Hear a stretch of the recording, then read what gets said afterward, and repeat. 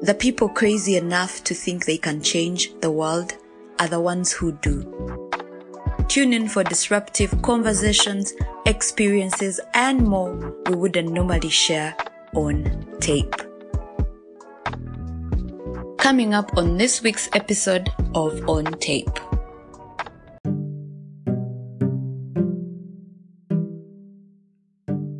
I'm also going to start with my bank account because the baby girl lifestyle is my portion. Because I have a friend that likes to say, have the audacity of a white man.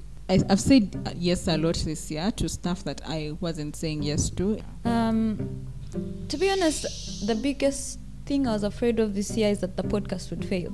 Having that intentional support where someone is actually reaching out, like you can talk to them without feeling like, oh, you're going to be shamed. I didn't have any set boundaries. Like I was giving everyone 300%. There's a time I used to have like some sort of savior complex where I'm like, you're my friend, you're going through it, I have to fix it, I have to.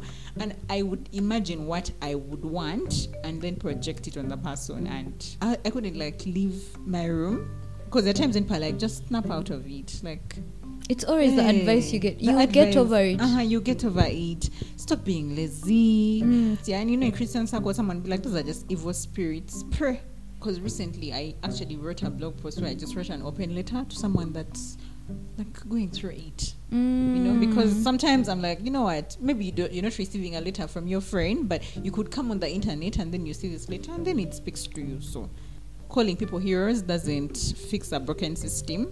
In this country, they'll say, they like to call it defilement. I just hate that word because it's rape. Yeah. But defilement, this is because children cannot give consent. Yeah. I'll never forget this one time. I received a patient. She had come to give birth. But then the person she had come with was also a child. And she wanted to sign as a next of kin. The sex trade was just crazy.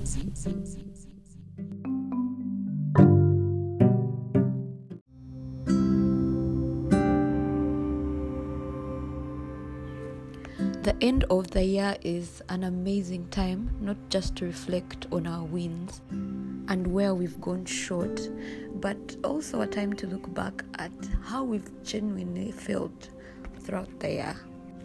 For me, 2023 has been one of the best years of my life, even though it didn't quite feel like it. It's been entirely a year of growth.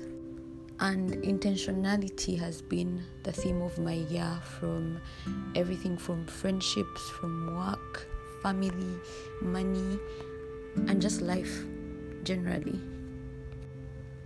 I sat down with the amazing Dr. Fiona Laquer to just reflect on how our year has been, and I didn't think there was a better way to do that other than this amazing mental health check-in that I found on the internet. This check-in has about 52 questions that will help you to analyze the biggest part of how you felt in 2023, and the link has been shared in the description, so please make sure you check it out and just dig deep into what 2023 has meant for you as an individual. So make sure you stick around till we get to that part of this episode. But for now, I just wanted to share a bit on some of the reflections that I've had on life, especially at the end of the year. And if you're listening to this, then you've definitely made it 2024. So Happy New Year and congratulations upon that. Gratitude has been a big theme for my year, and I think it's important for us to be grateful for even the smallest things, like being alive today, because there are people that have not made it to the new year. When I got my Christmas break and left the city, it brought up a lot of time for self-reflection and internalization. And even though I had been feeling, I want to say yucky, because the last 2 months of the year weren't the best for me, and that kind of tainted what had been an amazing year. it was easier for me to look at everything that was going wrong at the end of the year.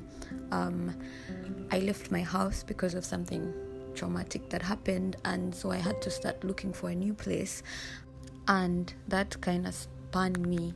My anxiety was high, and in that moment I forgot how good 2023 had been to me. This had been the year that I had done that which I had thought I would never do. My baby, the podcast, was born. Even though at the start of the year I was scared and afraid and wondering how I was going to do it, somehow I had managed to push through, and not only had I done it to an average level, but I had excelled at it, and I felt so fulfilled with just how many lives the podcast had touched this year, the conversations that I had, and the experiences that the podcast allowed me to live. Not forgetting just how much it had contributed to my self-growth journey.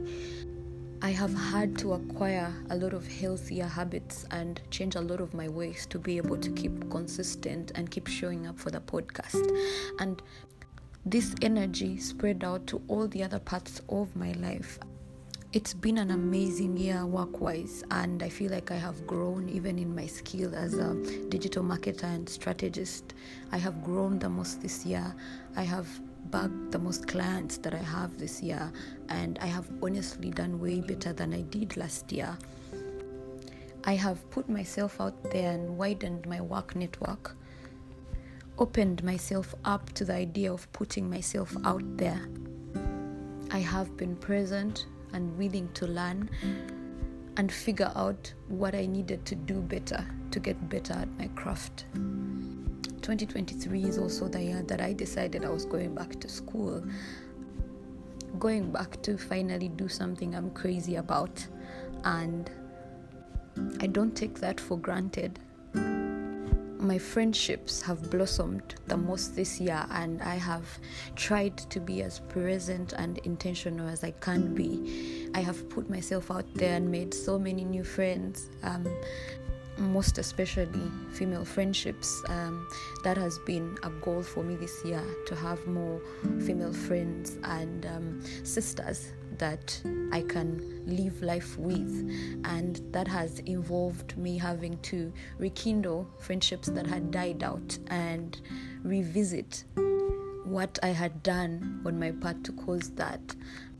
Accountability has been a strong pillar of growth for me. This year, the relationship that I have with my family is also at the best that it's ever been.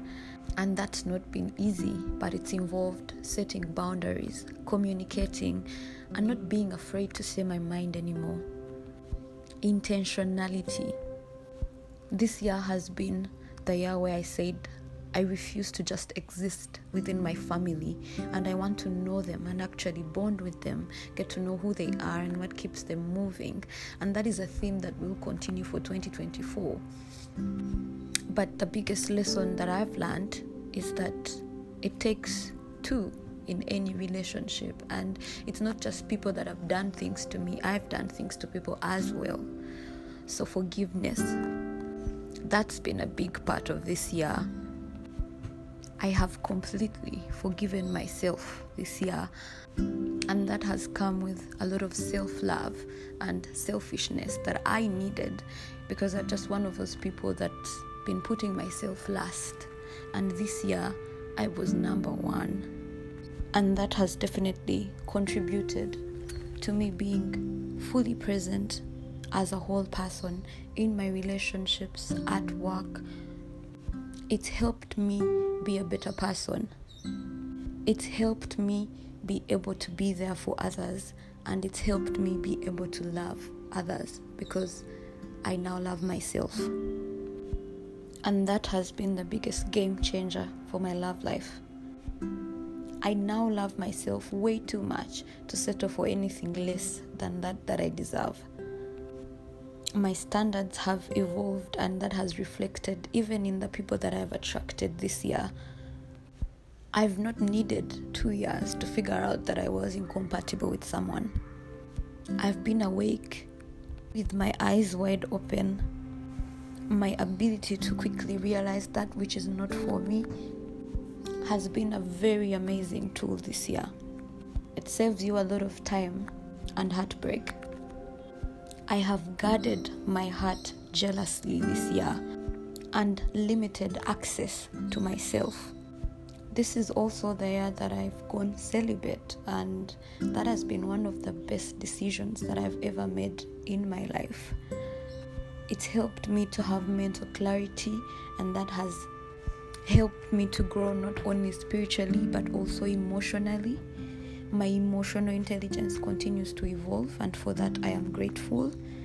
I have been in touch with my emotions, and that has helped me to identify my core values, my non-negotiables, and that has honestly made dating way easier. Too easy if you ask me. And that's been great. But there's also been the dark parts of 2023. I met grief quite a couple of times this year, and that broke me. I learned invaluable lessons about people, and that opened my eyes up to the realities of life. Not everyone is going to be happy for you. Not everyone is going to be happy that you're doing great.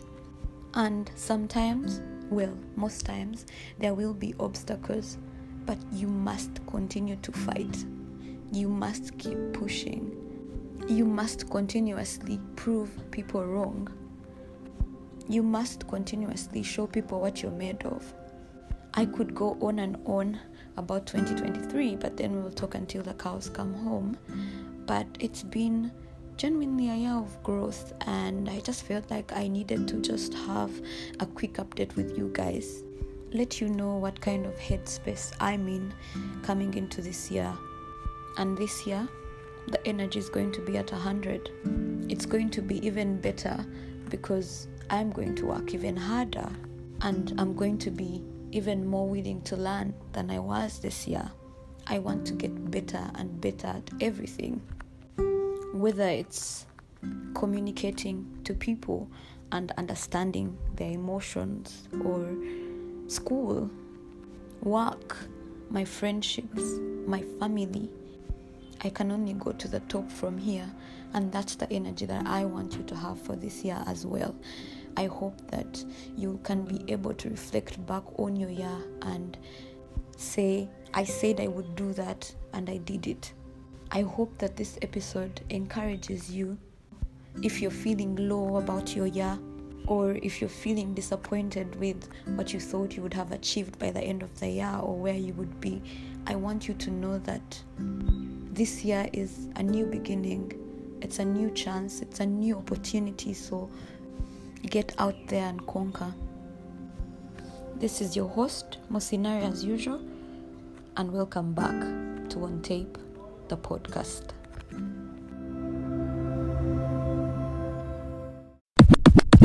Okay. Hello, beautiful people. You're welcome back to another episode of On Tape, the podcast. And this is your host, Musinari, as usual. Today I'm with the lovely, incredible... I want you to introduce yourself, just so you can tell these listeners who you are. Hi, beautiful people. I'm called Fiona Lake. Who am I? I like to think of myself as a storyteller. Like, I tell stories through how I live, through my content. I'm also a medical doctor, and I am passionate about mental health, about global health in general, health politics, and also social justice. Yeah, I think in a nutshell. Amazing. Yeah. I have these 3 little questions that I ask every guest that I bring on the show, just to get into who they are. So, and I know you've already kind of given us a small chunk of that, but who are you? Where are you going? And where are you coming from? Wow. What comes to mind? Who am I? Past all the titles. I think I'm a lover of people. Like, at my deepest core, I just love people. I think it's that simple. Where am I going? Where I envision myself is to arrive to my fullest self, which is just me being able to achieve all the things I've set before myself, in terms of my career, in terms of my personal life. So that looks different, of course, for everyone, but I have like an idea of what that looks like for me, and that's where I, like, every single day I wake up, that's what I work towards. And then what was the third question? That was, where are you going? Where are you coming from? Where am I coming from? In terms of, okay, let me just keep it simple. So I come from a family of 7. We are 5 kids. And I've always been a bit different from my siblings. So where I'm coming from, I've always felt like I don't fit in. And now I have recognized that not fitting in is not even a bad thing. So in every space I go into, I recognize that I might not fit in, but I don't have to actually fit in. So, yeah. Amazing. I love that we are getting right in. You talk about being different, and I love that. I've also always felt like I'm different. But take me to the beginning of your story, the little Fiona, before you figured out all these things that you wanted to do with your career. What was that like growing up? What were your dreams? So growing up as a very spontaneous child, people couldn't predict me. My parents felt like of course I said I was different, so I was doing just right about everything.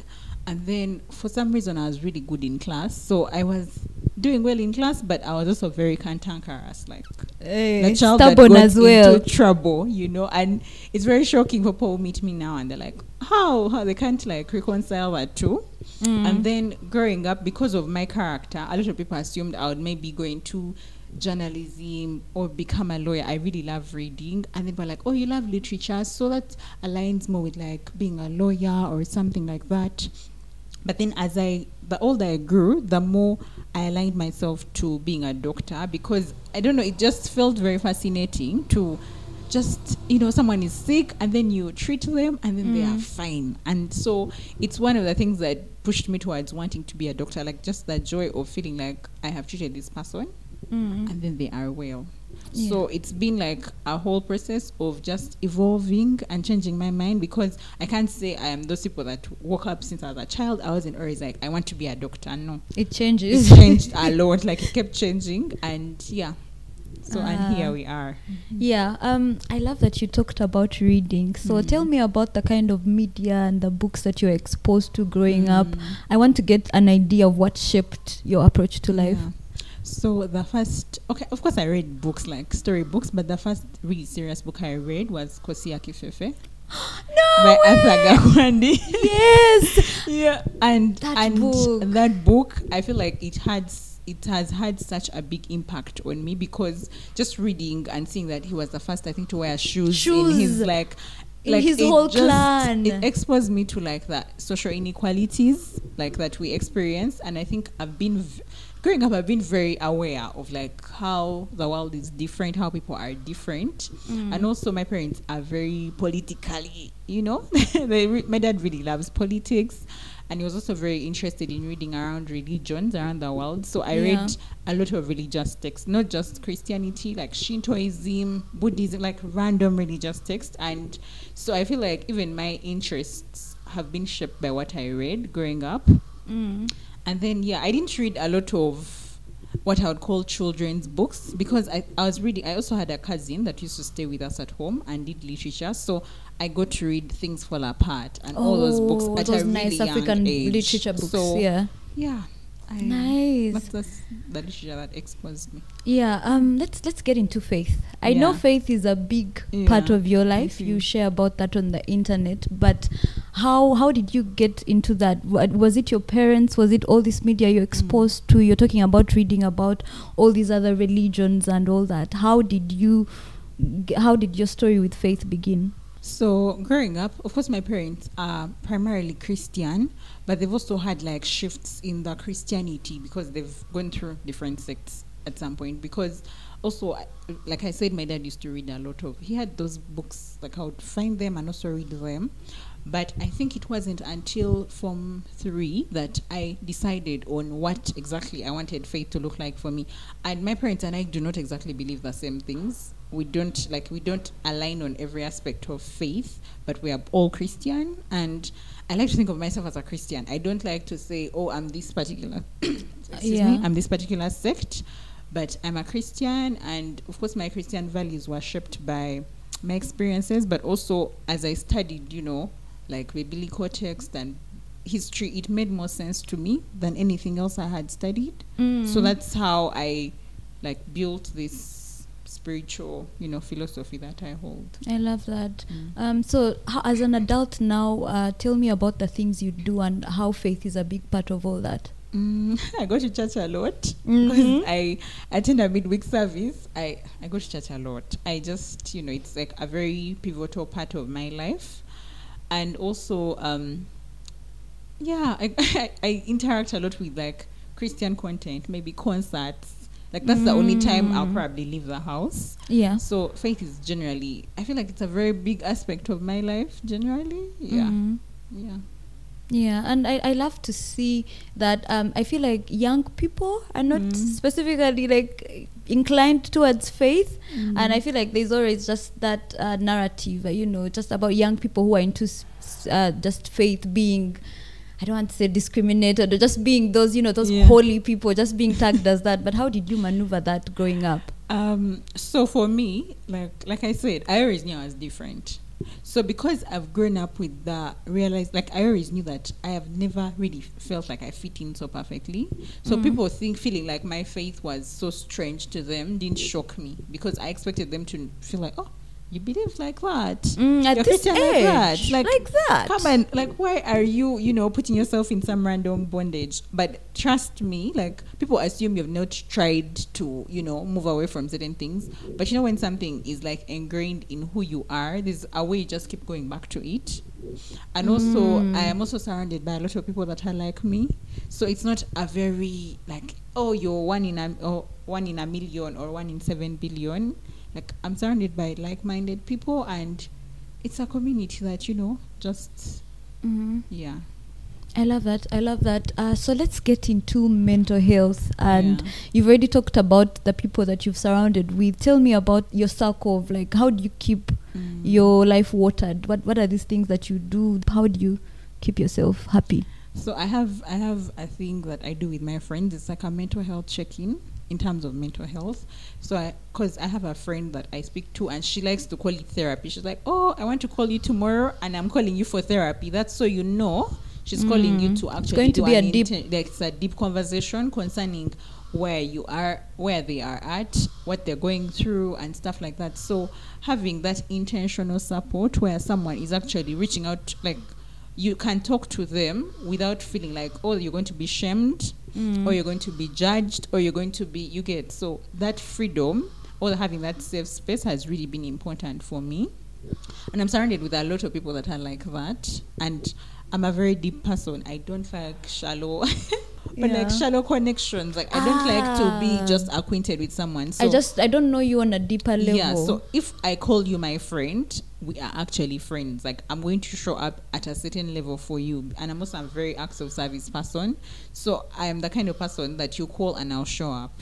So that's how a lot of my connections are. So just showing up for each other. It doesn't always have to be talking. Sometimes a friend of mine's going to call me and say they're going through it, and I'll take them for a meal. Sometimes I'll pay for them. I don't swim, but I can pay for them swimming, and I'll just show up and moral support. Yeah. So or I could pay for a therapy session in case, they're low on cash and they just need that. So just recognizing what the person needs. And I like to ask people, how can I help? As opposed to projecting the help, because there's a time I used to have some sort of savior complex where I'm like, you're my friend, you're going through it, I have to fix it, and I would imagine what I would want and then project it on the person. And I learned the hard way that, let the person decide. If the person tells me they just want you to be present and be quiet, it's what I'll do. I love that. So you talk about how you water your own, mind and all that. But now, how did you get to a point where you wanted to share about mental health, talk to people about mental health? How did you get to that point? Oh, that's a really long story, but we have time. So yeah.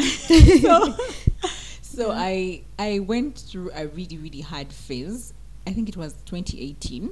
So before that, I used to, I think, experience these things. I'd be like, oh, I'm just feeling very sad. But I'm just like, it comes, it goes, it comes, it goes. It was like very trivial.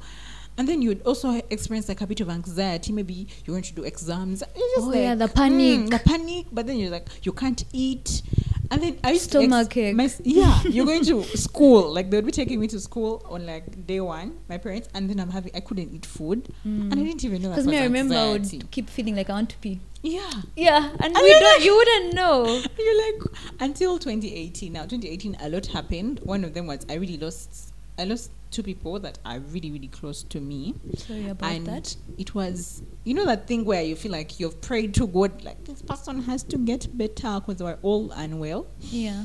And like these people also like, how you talk to someone and they're very positive. They're like, no, Fiona, I'm going to get fine. Don't worry and stuff like that. And then they all succumbed. And it really messed with me. But also around the same time, I was going through so much other things in like my personal life. School was very hectic. And then when I was at school, I always had like a part-time job. So I had so much going on. That's a medical course. Yeah. So I was really, really overwhelmed. Yeah. So that's when I just somehow started to, I couldn't like leave my room. How like I am a very, like I love to meet people.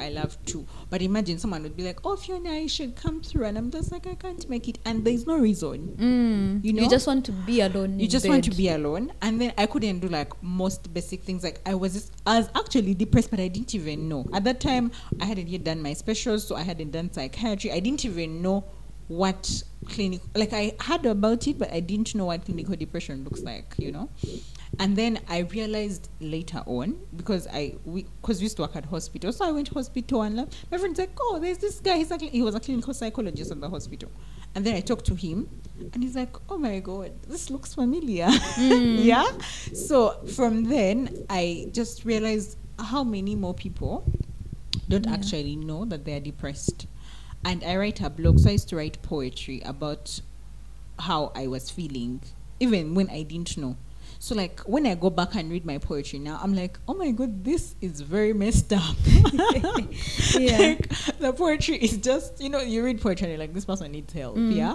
And so from then I just thought, let's just have the conversation. Let's normalize the conversation. Let's have it more often. Because also, because there are times when people are like, just snap out of it. Like, it's always the advice you get. You get over it. You get over it. Stop being lazy. Time will heal. And also now, as a Christian, in Christian circles, someone will be like, those are just evil spirits. Pray. What? And then you don't recognize that this is someone who doesn't even have that. Like at that point, they feel like they can't even pray.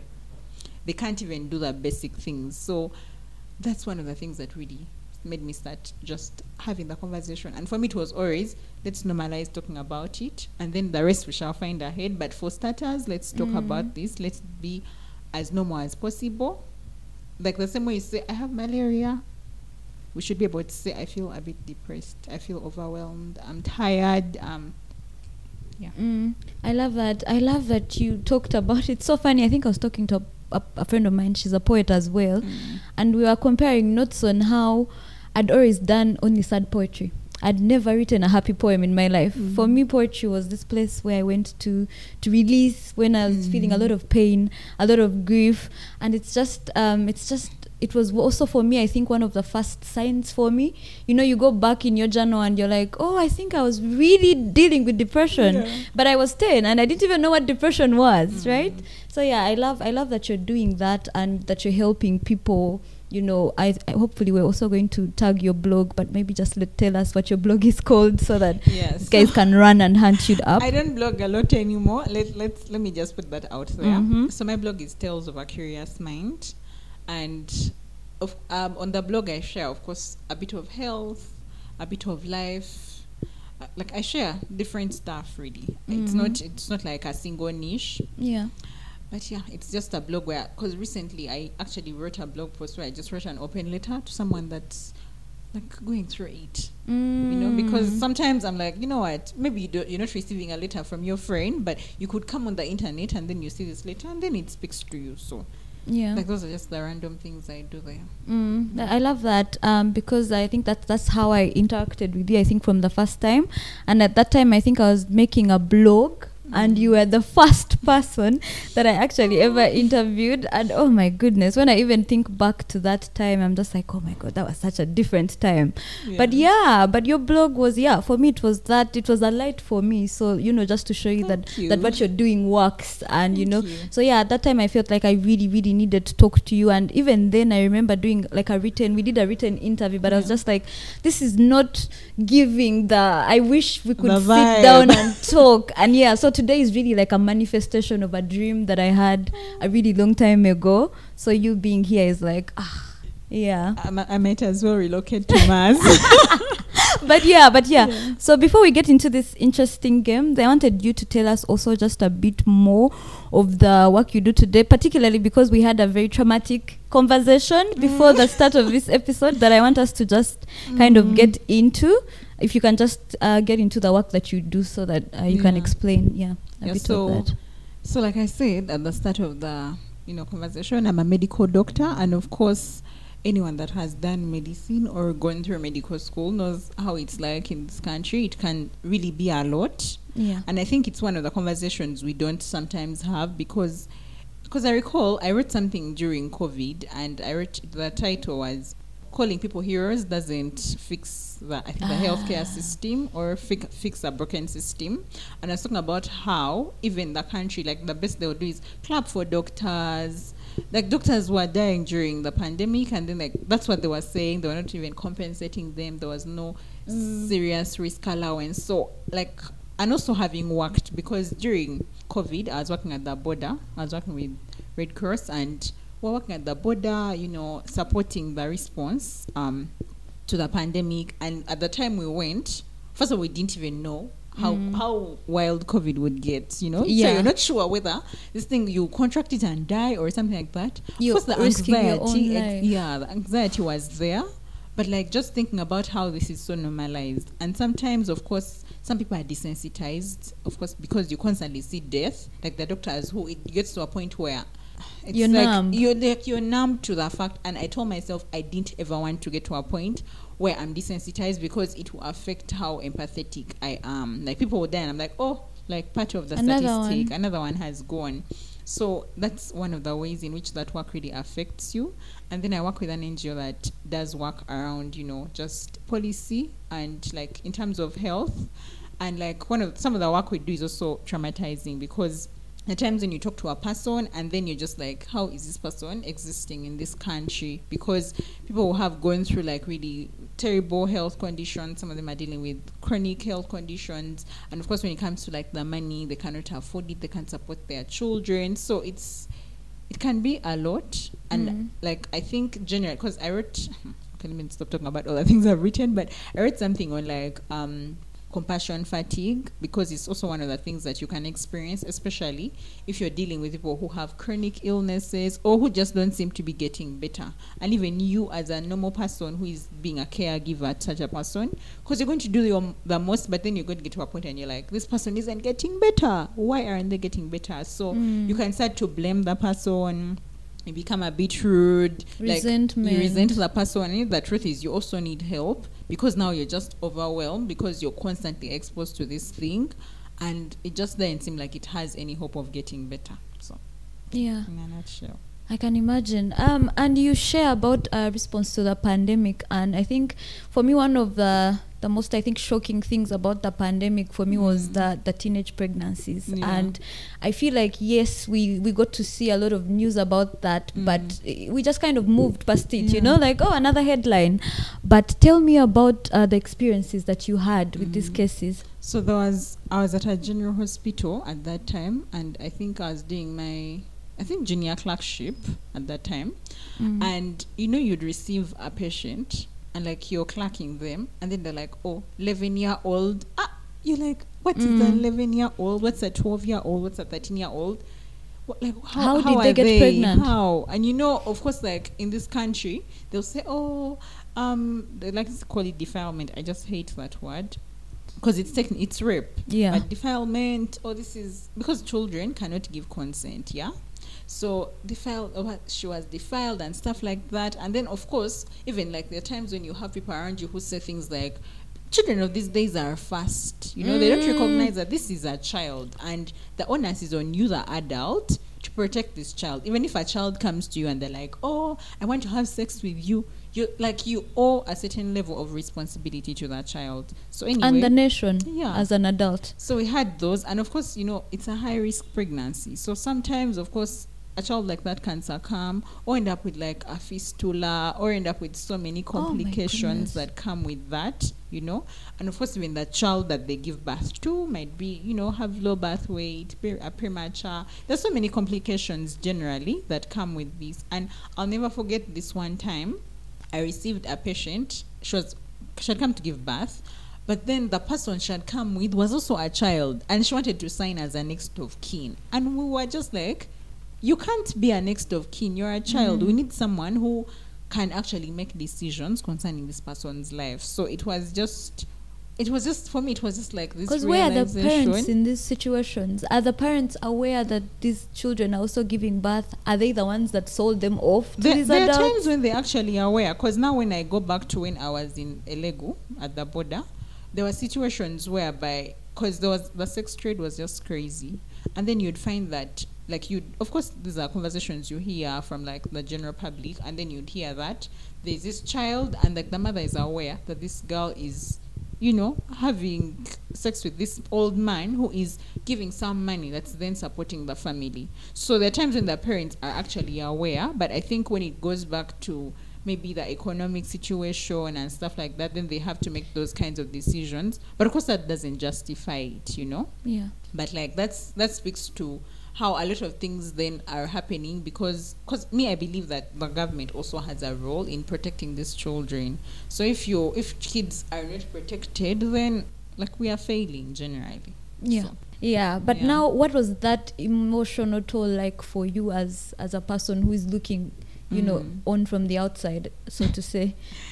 So, because first of all, I think I've not been as angry as I was during, because people that follow me on Twitter, I'm angry. People that follow me on Twitter know this, because I used to tweet that some of these stories I've actually tweeted about them, because I would be so mad, and then I just go on Twitter and then go off and like just rant, because I was just like, this cannot be it. And it just got to a point where I was like, let me just stop talking as much about the healthcare system, because it's just going to mess with my head, because it was just a lot. And like, you know how like you think this is the worst you can ever see, and then you just go and see like something a little worse.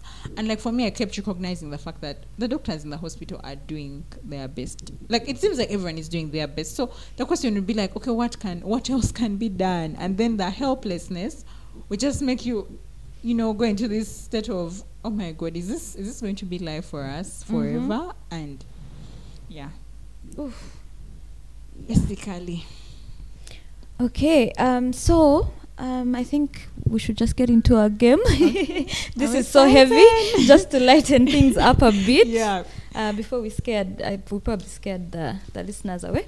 But I know. We're sorry. Yeah, but this is more interactive, and then I can also pick, but we both answer. Yeah, so okay. Before we start, this is a questionnaire that I think I'll add a link where I got it from, but there are 52 questions, and it's sort of like a mental check-in that you can do at the end of the year, just to check and see like how far are things going, and how am I feeling. So we're going to do just a sample of some of the ones that I liked. This is the first one. What were the most important things you made happen this year? Did any activities lead to new relationships, friendships, or opportunities? I answer first. Yeah. The most important things I did this year. Okay, I've done quite a bit, but let me look at the ones that led to new relationships. I think I've said yes a lot this year to stuff that I wasn't saying yes to, especially in terms of work, because I think the biggest that I did was because one of my bosses wanted me to represent them at something, and then I was like, normally I would say, oh, isn't there someone else you can ask and stuff like that. So I said yes, and then I go to this event, And then as I'm interacting with the people there, I met someone, and then I was telling him, oh, in the future, I hope to maybe do this master's in this course. And then he's like, oh my God, I can actually recommend you. And then we built a friendship based off that, and he's turned out to be someone I'm learning a lot from. And I was like, okay, yeah, so it's a risk I took, but then it paid off. It paid off. I love that. I love that you talked about finding opportunities through people. I think that mine is also closely related. Yeah. I started my podcast this year, and that's something that I had I'd been blogging for about 2 years. I had dreamt about a platform like that, but it didn't seem possible. And at the beginning of this year, I was just like, I'm tired of sitting on this dream that it's nothing until someone can hear it. You know, it's all in my head. And I met a couple of people, and people have really opened up opportunities for me with this podcast. Like, I don't know how I've done it. It's just been meeting people, and someone is just like, oh, I know someone. And before you know it, you're just there. So I think, I've made that happen this year. Congratulations. Thank you. So the question I have is, what's the most important thing you have learned about your mental health this year? Ooh. I think the most important thing I've learned about my mental health this year is particularly about my anxiety.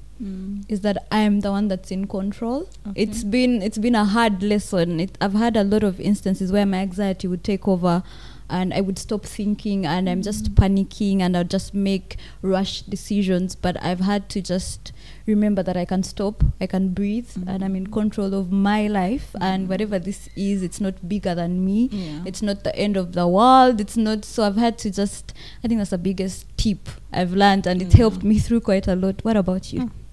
I think mine has been on boundaries, because Boundaries. I used to struggle with my social battery a lot. I had gotten to a point where I couldn't meet people, because I was like, oh, my social battery is struggling. It's struggling.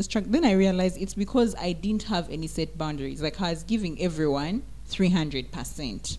So I just decided to compartmentalize and say, how much am I giving in what spaces I'm in? So there are times when I'm in a room and I'm like, I'm just not going to overly do it. And then there are places I'm in and I'm like, I'm going to give more. So just being able to recognize where I'm giving what, and also recognize when I just need a break. Yeah, so that's one of the things I realized, and it's been very helpful. I love that. I think that helps a lot. Okay. What habits didn't serve you well in 2023? I think, in terms of I spend a lot. Let me call myself out on this podcast. I can sometimes be quite the spendthrift, and it's because I like to do retail therapy. Me too. When I feel a type of way, I'm like, oh, I'm going through it. But I always feel better. I always do. Trust me, I do. When I buy something new, there's like that bottomless pit that but when you buy a cute bag. But then I realized that as an adult that needs also to pay other bills, I needed to cut that down a bit, and also just so now I put aside a fund that's just for that. I'm like, this money is for retail therapy or just enjoyment. So as long as I'm in that budget, I can spend. But if I go past it, then we have to figure out some other thing to do. That's a nice one. I think for me, a habit that didn't serve me well, I'll have to go with procrastination, even though this was still last year's theme. But I think I've evolved in that my procrastination is not as bad, but I'm someone who has bursts. Like, I have bursts of productivity and then bursts of laziness. So if I have a lot of things to do, sometimes I'll wait until they're really urgent, and then I'll just really blast through. So that's been one of my biggest problems. And now obviously trying to handle work, school, the podcast, it's been that hasn't served me. Trust. I hear you on procrastination, because I really used to be that person. But for me, mine was rooted in the perfectionism. I always felt like I needed to have everything figured out before I start. And I just decided to start these days. These days I'm a rough. I do more rough starting. Actually, I think I'm really more like you, because I'd have to be like, okay, fine. Especially with the podcast. Like, if I'm to start, I have to have this ready. I have to have this ready. And I'm just like, girl, just start. Wing it. What do you hope will be different this time next year? Ooh, for one, the podcast. I'm hoping that the podcast will be, just growing and doing so much better than it's doing. I'm hoping that I'll have, reached out to way more people and hopefully impacted more people's lives, had more meaningful conversations. So I'm hoping that's different. Also, my bank account. Yeah, this time around next year. Because I feel like for me 2024 is the year that I'm very focused on my career right now. Everything that I'm doing is pushing for that aspect of my life, so I'm hoping that my bank account will finally reflect. It's been years of kind of pushing but not really having a lot of results, so I'm now hoping for the results and the fruits to finally yield. I'm also going to start with my bank account because the baby girl lifestyle is my portion. And then also in terms of career, I hope to be, of course, like have grown in terms of career, better job, better work, better everything For sure. And then also in terms of like my relationships, because I've been very intentional about growing my relationships and just like showing up better. So I hope that they'll have also grown with that. I love that. The way we are just going through them. Okay, what people, situations or events caused you to feel sad or depressed this year? I think it was loss. Loss. First of all, grief is just the ghetto. But just losing people that I really care about. I lost a friend of mine that I really cared about, and it was really, really sad. And you know how like there are times when you see your future and you see this person and you're like, oh, maybe when we arrive here, like they have all these aspirations and then they pass on, so it can also like really mess with you. So I think the loss. She talked about that, the aspirations, because I feel like when we grieve, it's not really even the loss of the person. I think it's more of the loss of what could have been, the dream and all that. And Ali, I also lost a friend, and I really shared on the podcast. And after I just lost my friend, I also lost my dog. So my dog that was over a year old, and I'd had this dog since it was a puppy, and it was my best friend in all kinds of ways. So for me, that was just the reality that someone or something can be here and the next moment it's gone. So it was me just looking back at a lot of I wish I had done this for Astrid. I wish I had gotten her that toy I kept saying I was going to get her, and so I'm trying to live more in the moment. When I step out or do something, I'm just trying to be as present as possible, because I know I could die any day. I think, and also I think with death, the permanence, because like when I was younger, I would just be like, oh, maybe that person has gone abroad, like in my head, unconsciously. But then when it hits you that like I'm not going to see this person tomorrow or the next day or the next, it can be a lot. I hear you. But I think also another situation that has really made me very depressed this year had a lot to do with self-doubt.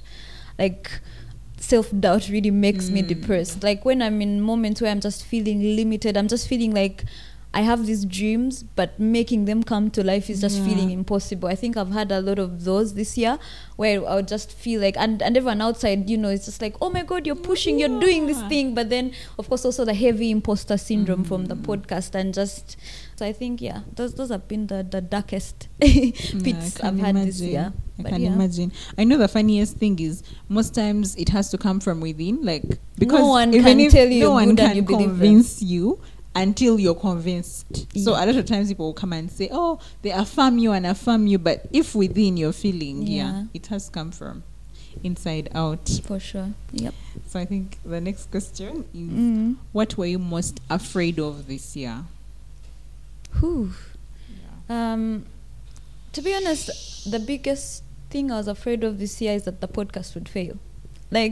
And I think what was wrong was my definition of what failure looked like for me at that time, because I was just looking at, would anyone validate this thing? What if no one showed up? What if no one listened? What if it wasn't as good as I had it in my head? But then when I started, it didn't even matter anymore. It was just like there was just this force and this power that was just being built in me. And it's like with every episode, I'm just like more excited to come back and just talk to people and all that. And I think it's the fulfillment that I've gotten with that. I think that has filled the hole so much that I was worried about the wrong things. And I think right now me failing is well. Like, me failing is like not, maybe if I stop, you know, but so long as I show up, I don't see that as failing. God. I like that you mentioned that, because something I can't say I can think of something I was afraid of, because also for me, I learned to recognize that being afraid is part of everything. Like every single time I show up, there'll be some kind of maybe a fear of maybe falling short, a fear of not achieving. Because if you don't fear, how much do you care? You know, and also like basically I'm such a do-it-afraid person, so I feel like at every turn of life there's been some kind of fear, but also I'm able to show up like despite the fear. So I can't say this was the one thing I was afraid of. I just knew that at every point there'll be some element of fear. I'll fear something, maybe I'll fear the outcomes, I'll fear what it will bring, I'll fear embarrassing myself or stuff like that, but regardless, show up. But I also love that the growth that comes with the confidence that comes with fear. I feel like every time I've feared something, you know, there's so much fear like affiliated with it that when you do it, you're just like, oh my god, but then I did it. It was like how much I feared to start the podcast, and then I did it. It's just sort of like unlocked this whole thing where I'm just like, but what can't I do? Because it's like you said you would do it, you feared, but you did it. And you know, there's that quote that says, I think it says, what if you fail, or what if you fly?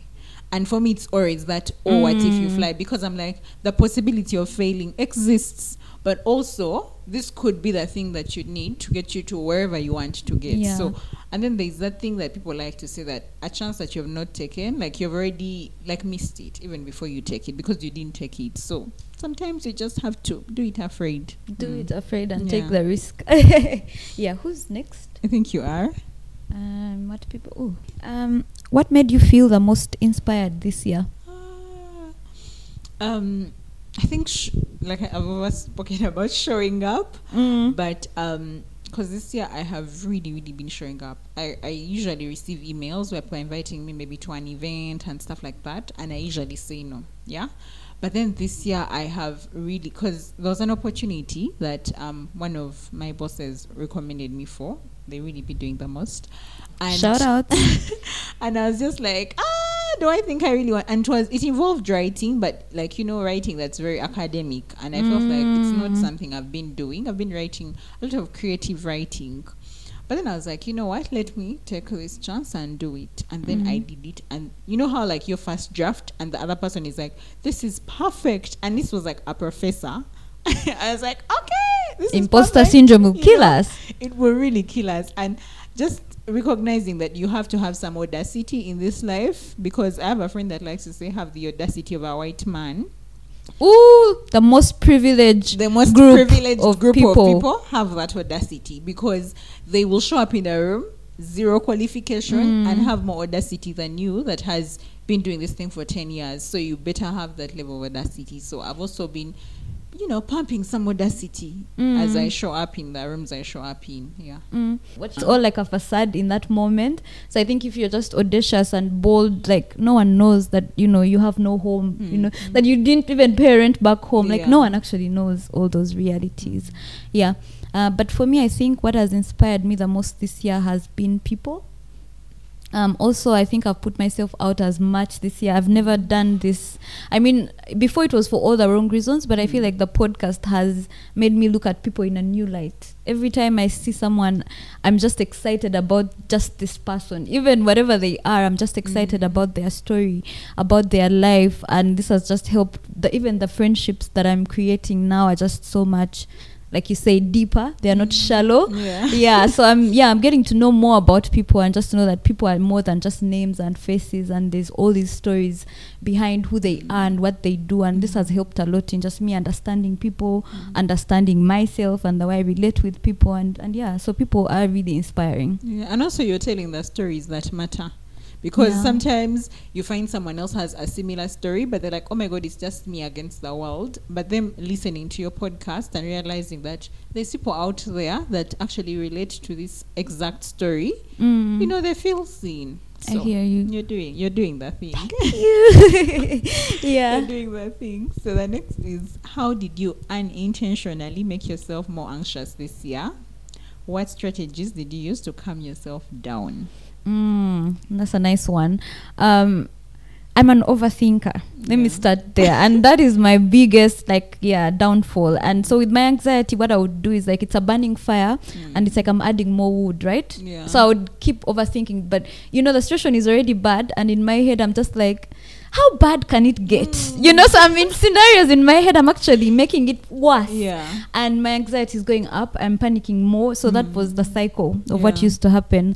And I think for the strategies, I've already kind of pinpointed at it, but it had a lot to do with me being able to stop amidst all the panic and all that, to be able to just breathe. Breathing exercises work, guys, to be able to just remove myself from whatever situation it is, take a break, go to the toilet, whatever it is, Yeah.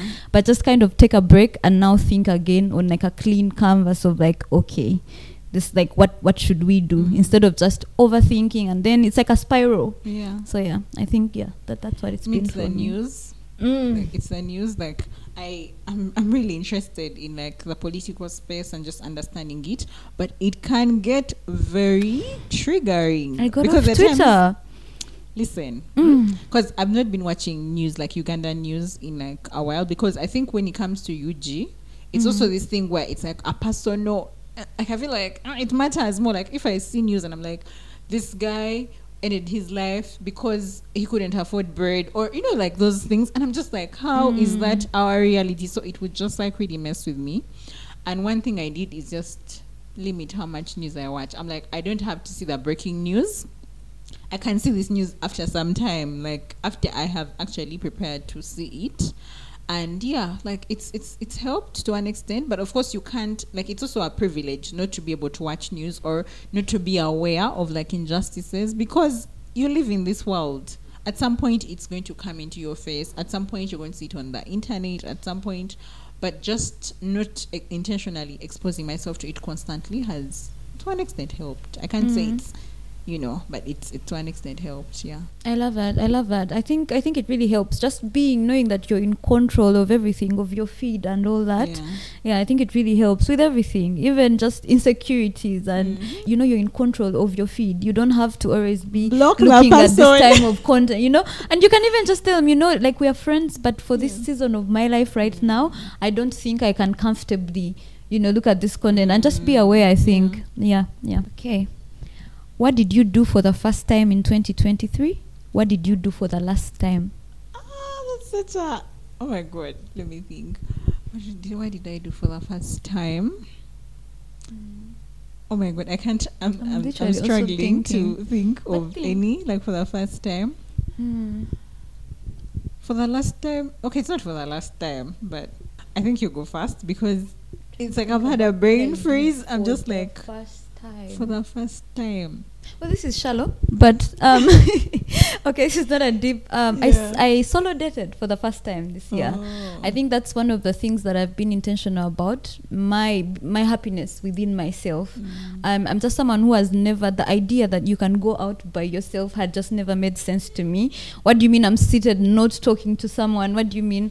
So I think it was a lot of practicing just that, the idea that you can go somewhere, have a good time by yourself, and just find happiness in the things that you love. So I've discovered a lot of things that I love, that I love to just go and stare at art. I love to go to weird parks and just look at trees. So I think there's been a lot of self-awareness coming with all that alone time, which is a bonus. And it's funny that for me it's like part of my life.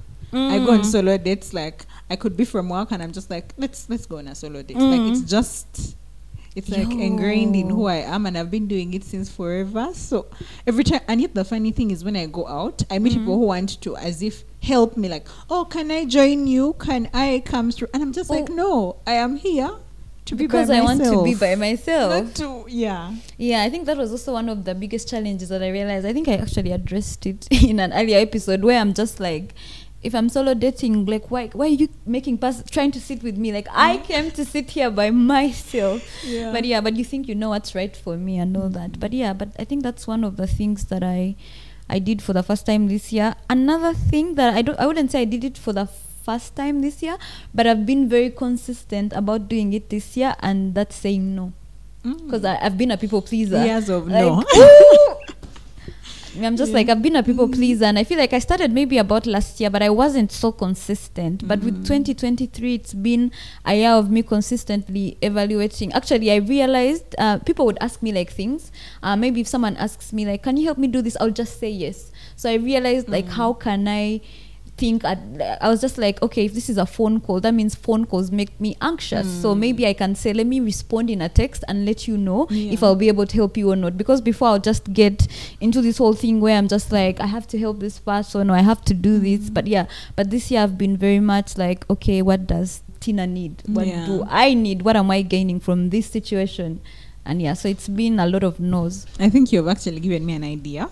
So mine has, I think, been saying yes more often, because like mine it's like the total opposite. I think sometimes I also overdo it. Like I say no a lot. I'm like very protected in terms of like the things I accept, the things I say no to. And so especially with socializing, because I used to recognize that my social battery would struggle a lot.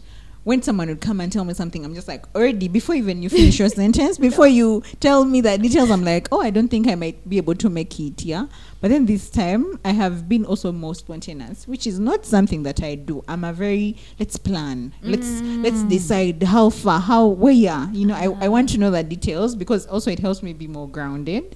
But I've also been more, let's go. Like someone will be like, oh, can we have coffee this? I don't take coffee, but maybe I'll have tea. Can we have tea this evening? And I'm like, okay, let's go. And people would be so shocked because they know me. I'll be like, can we do tomorrow morning at 10 a.m.? Because then I can prepare and say at 10 I will be there. Then very, very planned. So I've been more intentional about just showing up, even when, not like thinking about it as much. So, And something I think I did for the last time this year,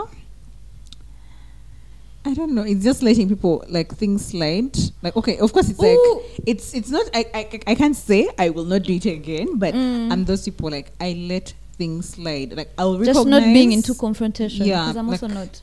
Like someone will do something really, really nasty, and I'm just like, I shouldn't have done that. But I'm just like, life happens, things happen, But then these days, I try to tell you like, I don't think that was a nice thing to do. Like, I don't want to let things slide, because then it keeps piling. The next time, the person will do something very trivial, and then I am triggered. And yet, it's not even that thing that they did. It's these little things they've been doing. And yet, if I had told the person, they probably would have stopped doing it. So. Oh, yeah.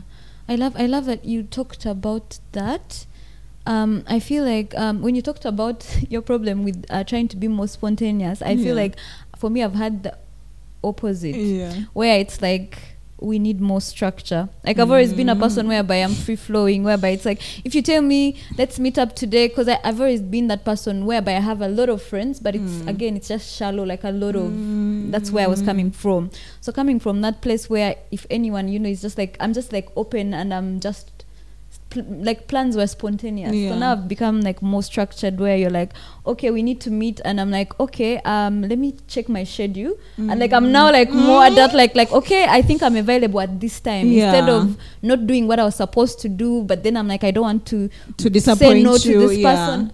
That was my issue. So it's been like, but again, balance, I think. So I think you have to be aware so that you find like that balance of what works for you. And and I think also when you talked about letting things slide, that was like a thing for me, because I've always hated confrontation, where I'm just like, I even get to a point where I'm thinking for the person, I'm just like, okay, maybe she didn't do this because her mom I'm just making all the excuses for the person, instead of actually having a conversation. So I'm having like more conversation. I've always been a person who reads between the lines, and like it's a good thing, but sometimes like let's speak up, like let's just, because I would just like be like, okay, I think this person doesn't want to talk about this right now, but I'm like, okay, let's have more open conversations about things. And I love the way you said it keeps friendships moving, because like you said, if you let this thing slide and it comes back, like this could become a real problem, and now we are not friends over something so small that we could actually fix. That we could have actually fixed. And I'm just like, so I love that. I love that. Nice. Who did you need to forgive this year? That's such a deep question. But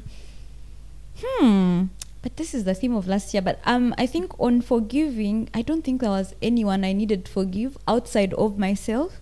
It was more of an internal. I needed to continue forgiving myself, and that's something that had already started in 2022. But because I had to get into a space where I had all these resentments about my family members, my parents, and my upbringing. Like, there's just a lot of things that had happened and had built up all this resentment growing up. But I had to get to a point where I had to just let it all go and try to forgive myself as well for the way I responded to everything that happened and all that.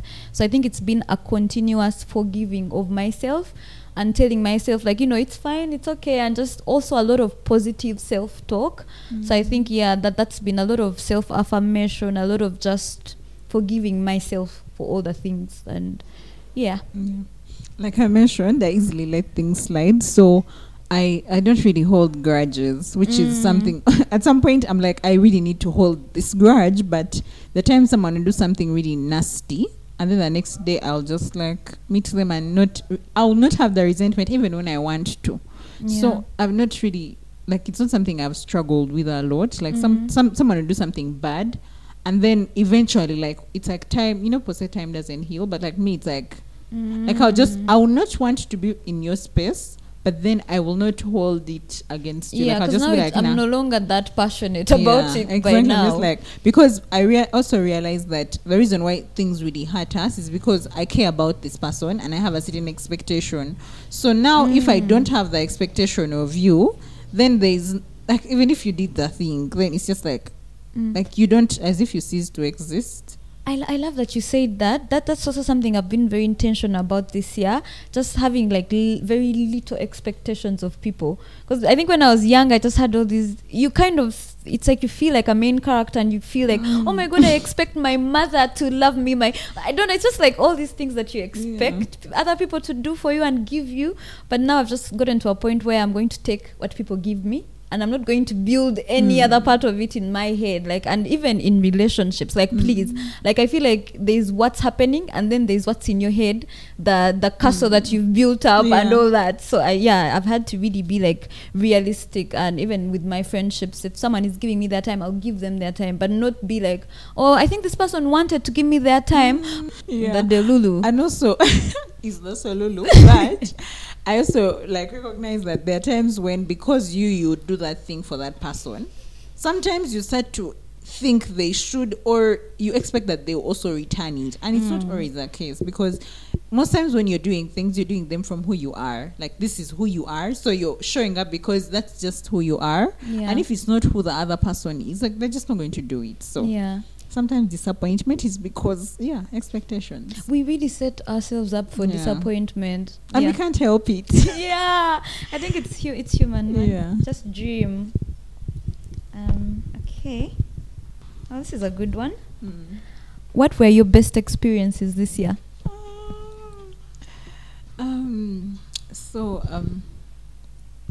Wow. I know, I'm thinking. So this year for me has been, I think it's been better than the past maybe 3 years that I've had. Like, it's been fair. It's been really, I think, better than most. I have had more time with family, because for the longest time I was like away from Kampala, but I've been like more present with family. I've had more time with friends. I have grown my friendships, like given them time, because I was always the person people had to make time for. People had to adjust plans to accommodate.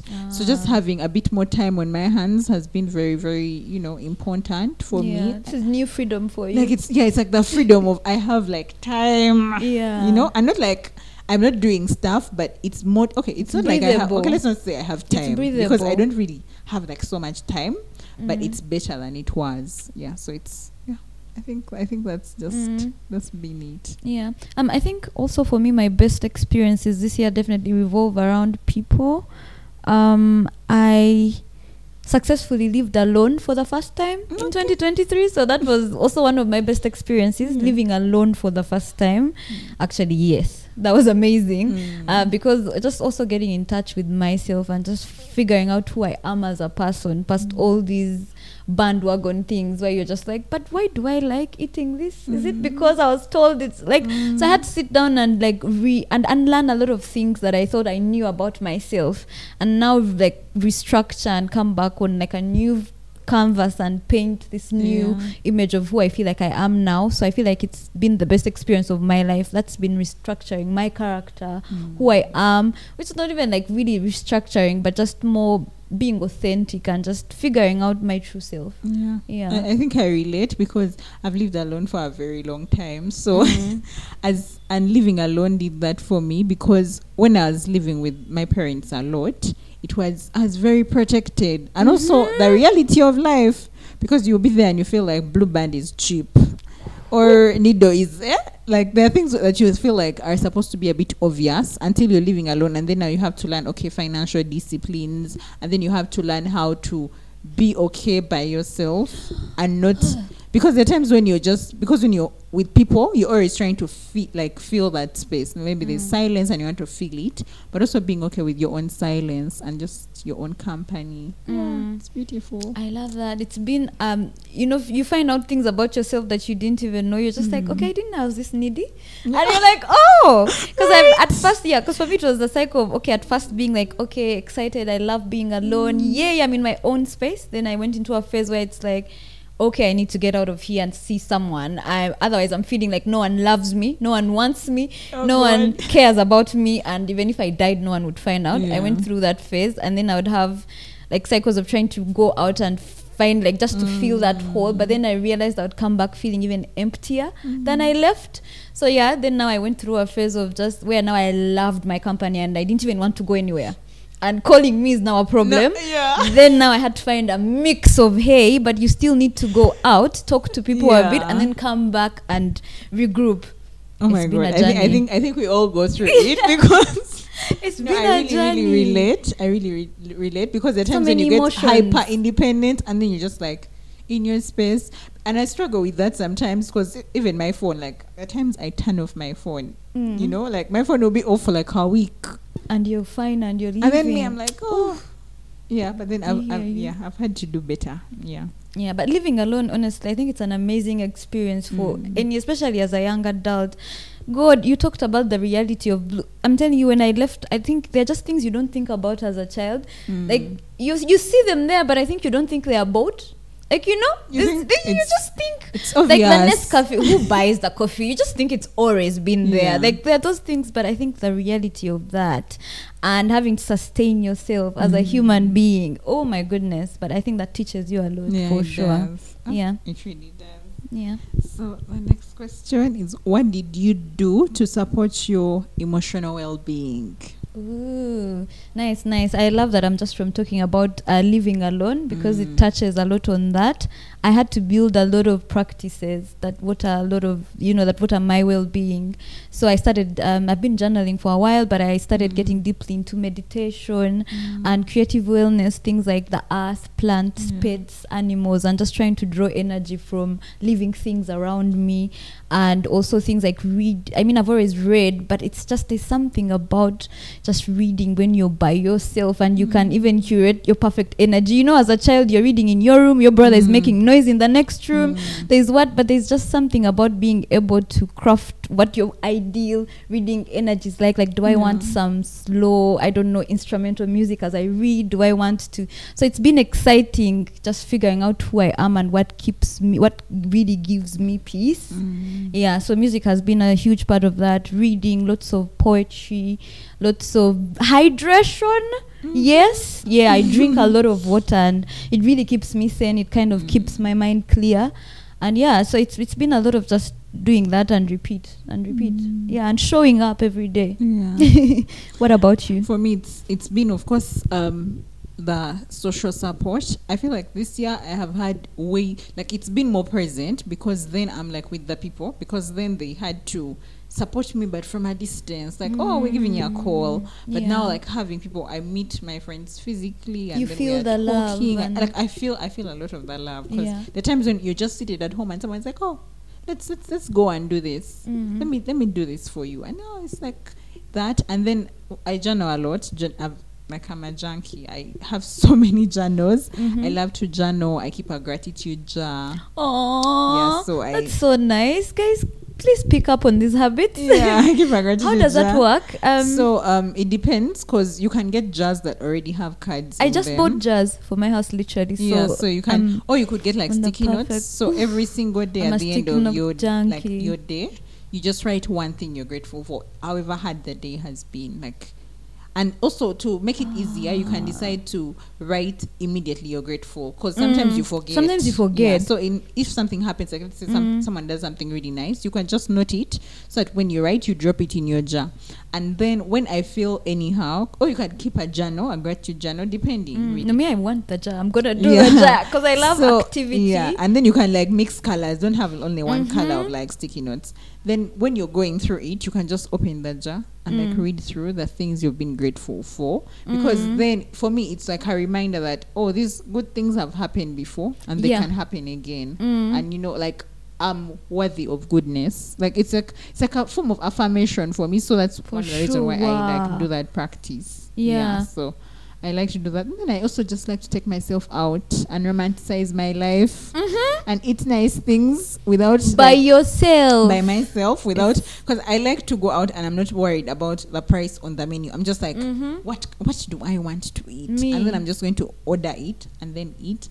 And then just do nice things for myself. Like if you like to go to the spa, go to the spa. Maybe if you like to do your nails, do those things that excite you, basically. Yeah.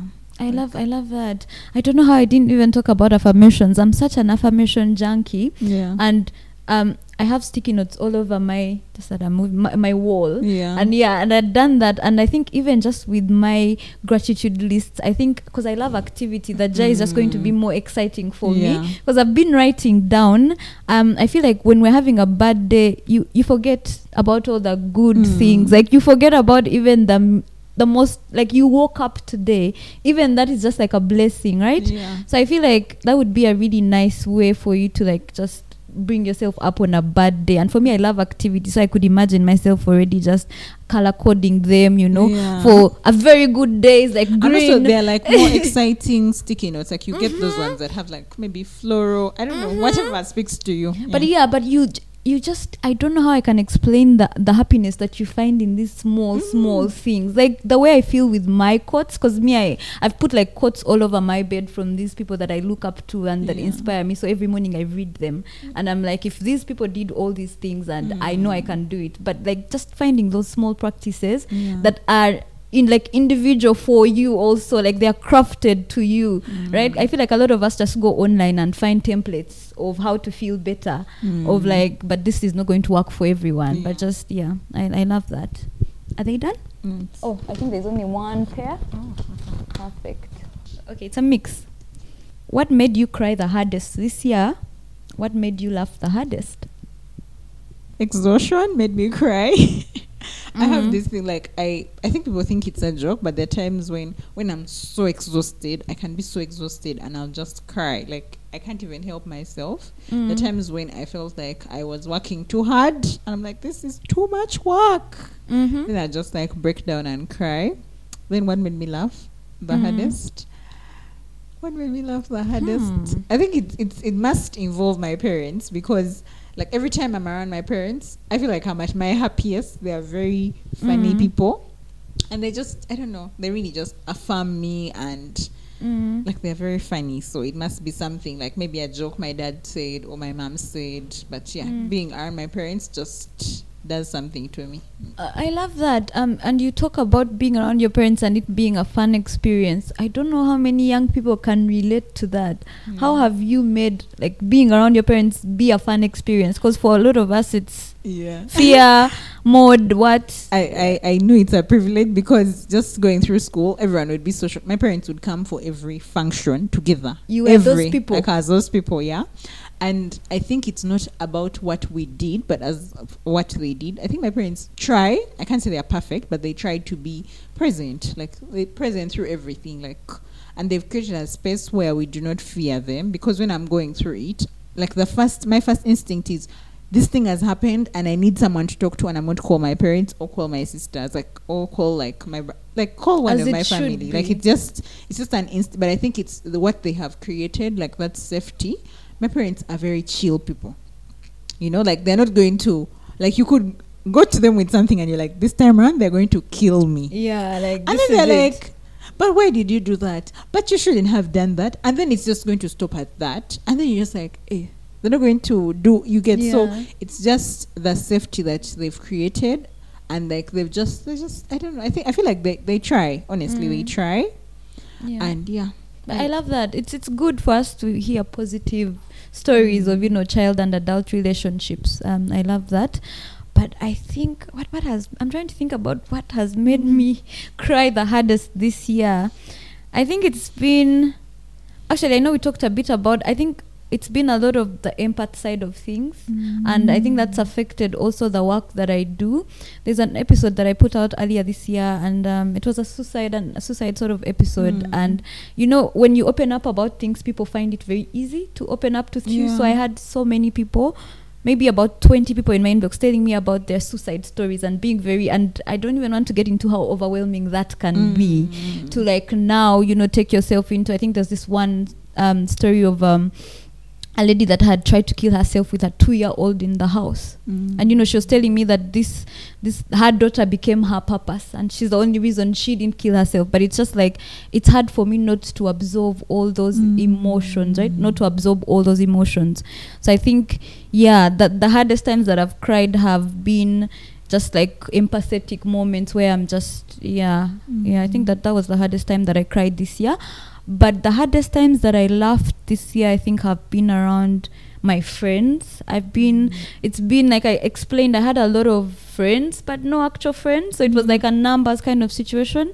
And I had to go through the whole, cut everyone off, find yourself, whatever, that whole thing. Yeah. But for me, it has worked for me. And now I feel like I'm at a better place to make friends. And the friends that I make genuinely make me laugh till, I want to cry. And it's just like, I'm actually enjoying to be with you because we're together because we have the same interests, or we enjoy the same. And it's not just, okay, we're in the same school, or we're in the same, it's not just by circumstance. We are now, these are friends I've chosen because I enjoy their company. And so I think it's been around when that. You mentioned the thing about empaths, and as someone that has also shared about mental health a bit, I think it's just because people just know that, oh, you're sharing very openly, so I can reach out to you.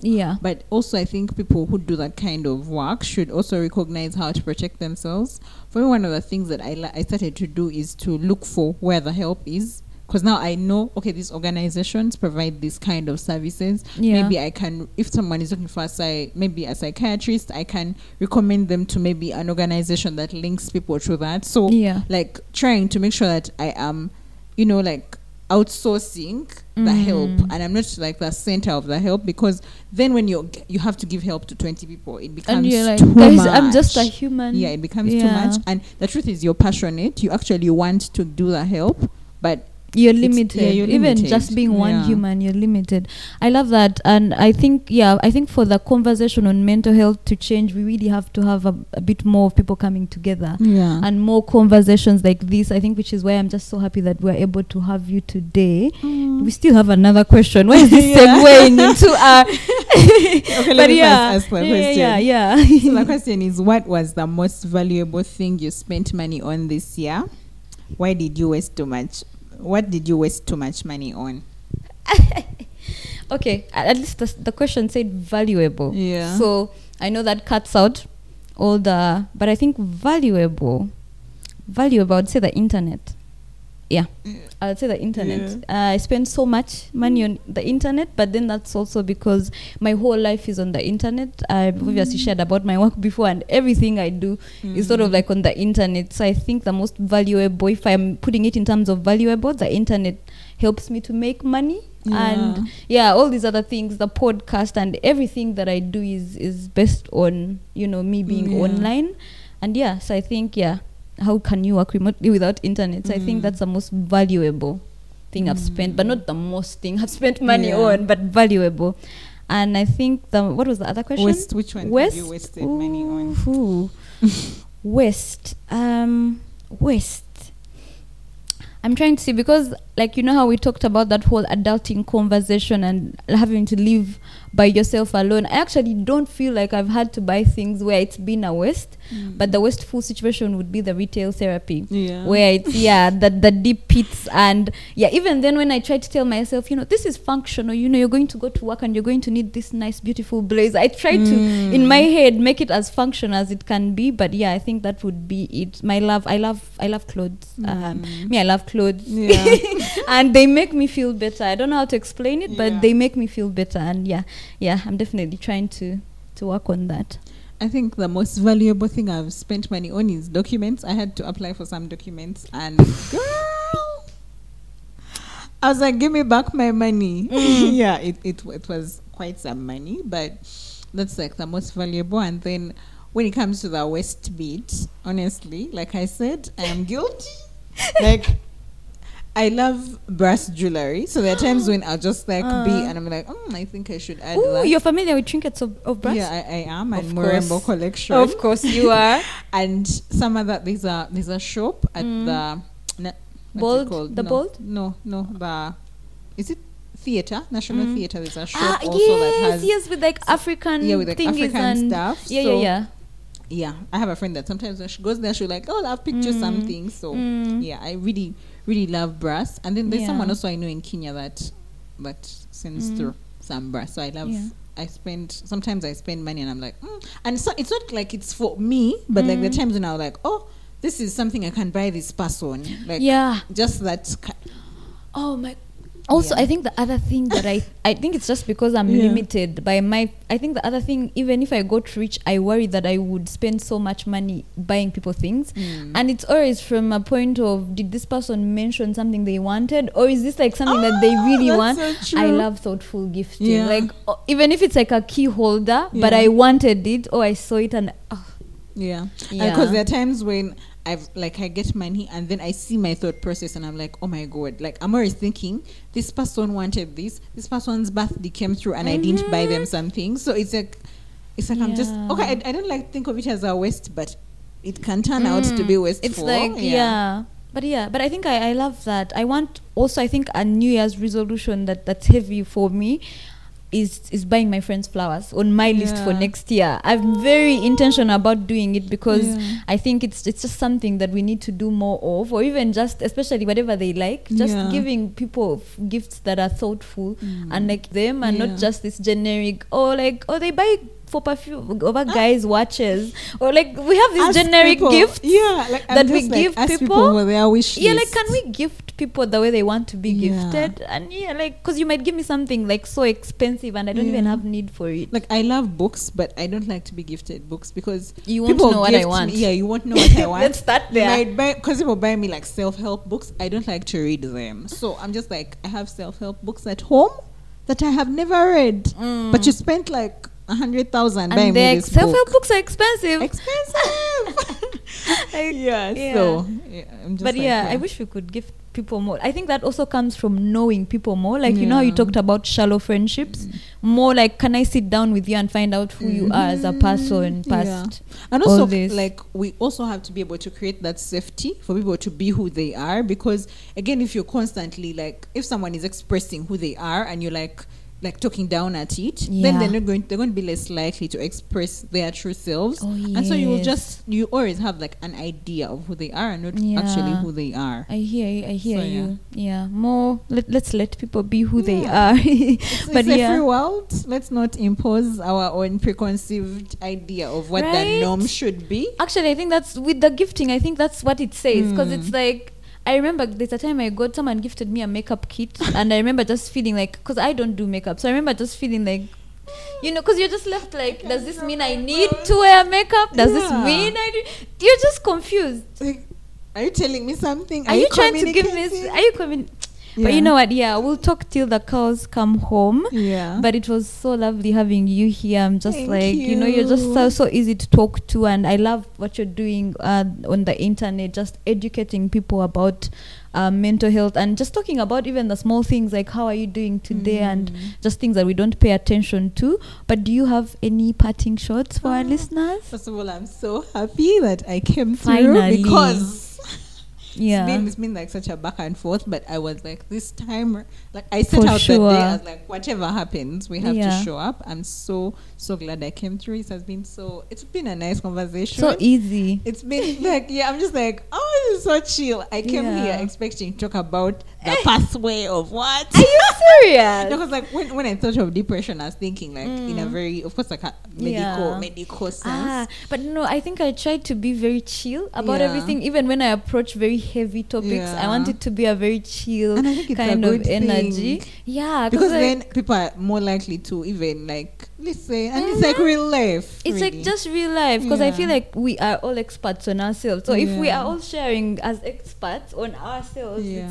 it's better. So I think I love that. Yeah, And so- having you on was just, you know, it's like I said, a manifestation of a dream come to life. you. Guys, I'm also actually going to share the link to our very first blog interview so that you guys can Yeah. read it and check it And out. see how much we've maybe I grown know and we changed. have. That's Yeah. like 2 years ago. Oh my Yeah. goodness. And we were still trying to change the world. God bless these girls.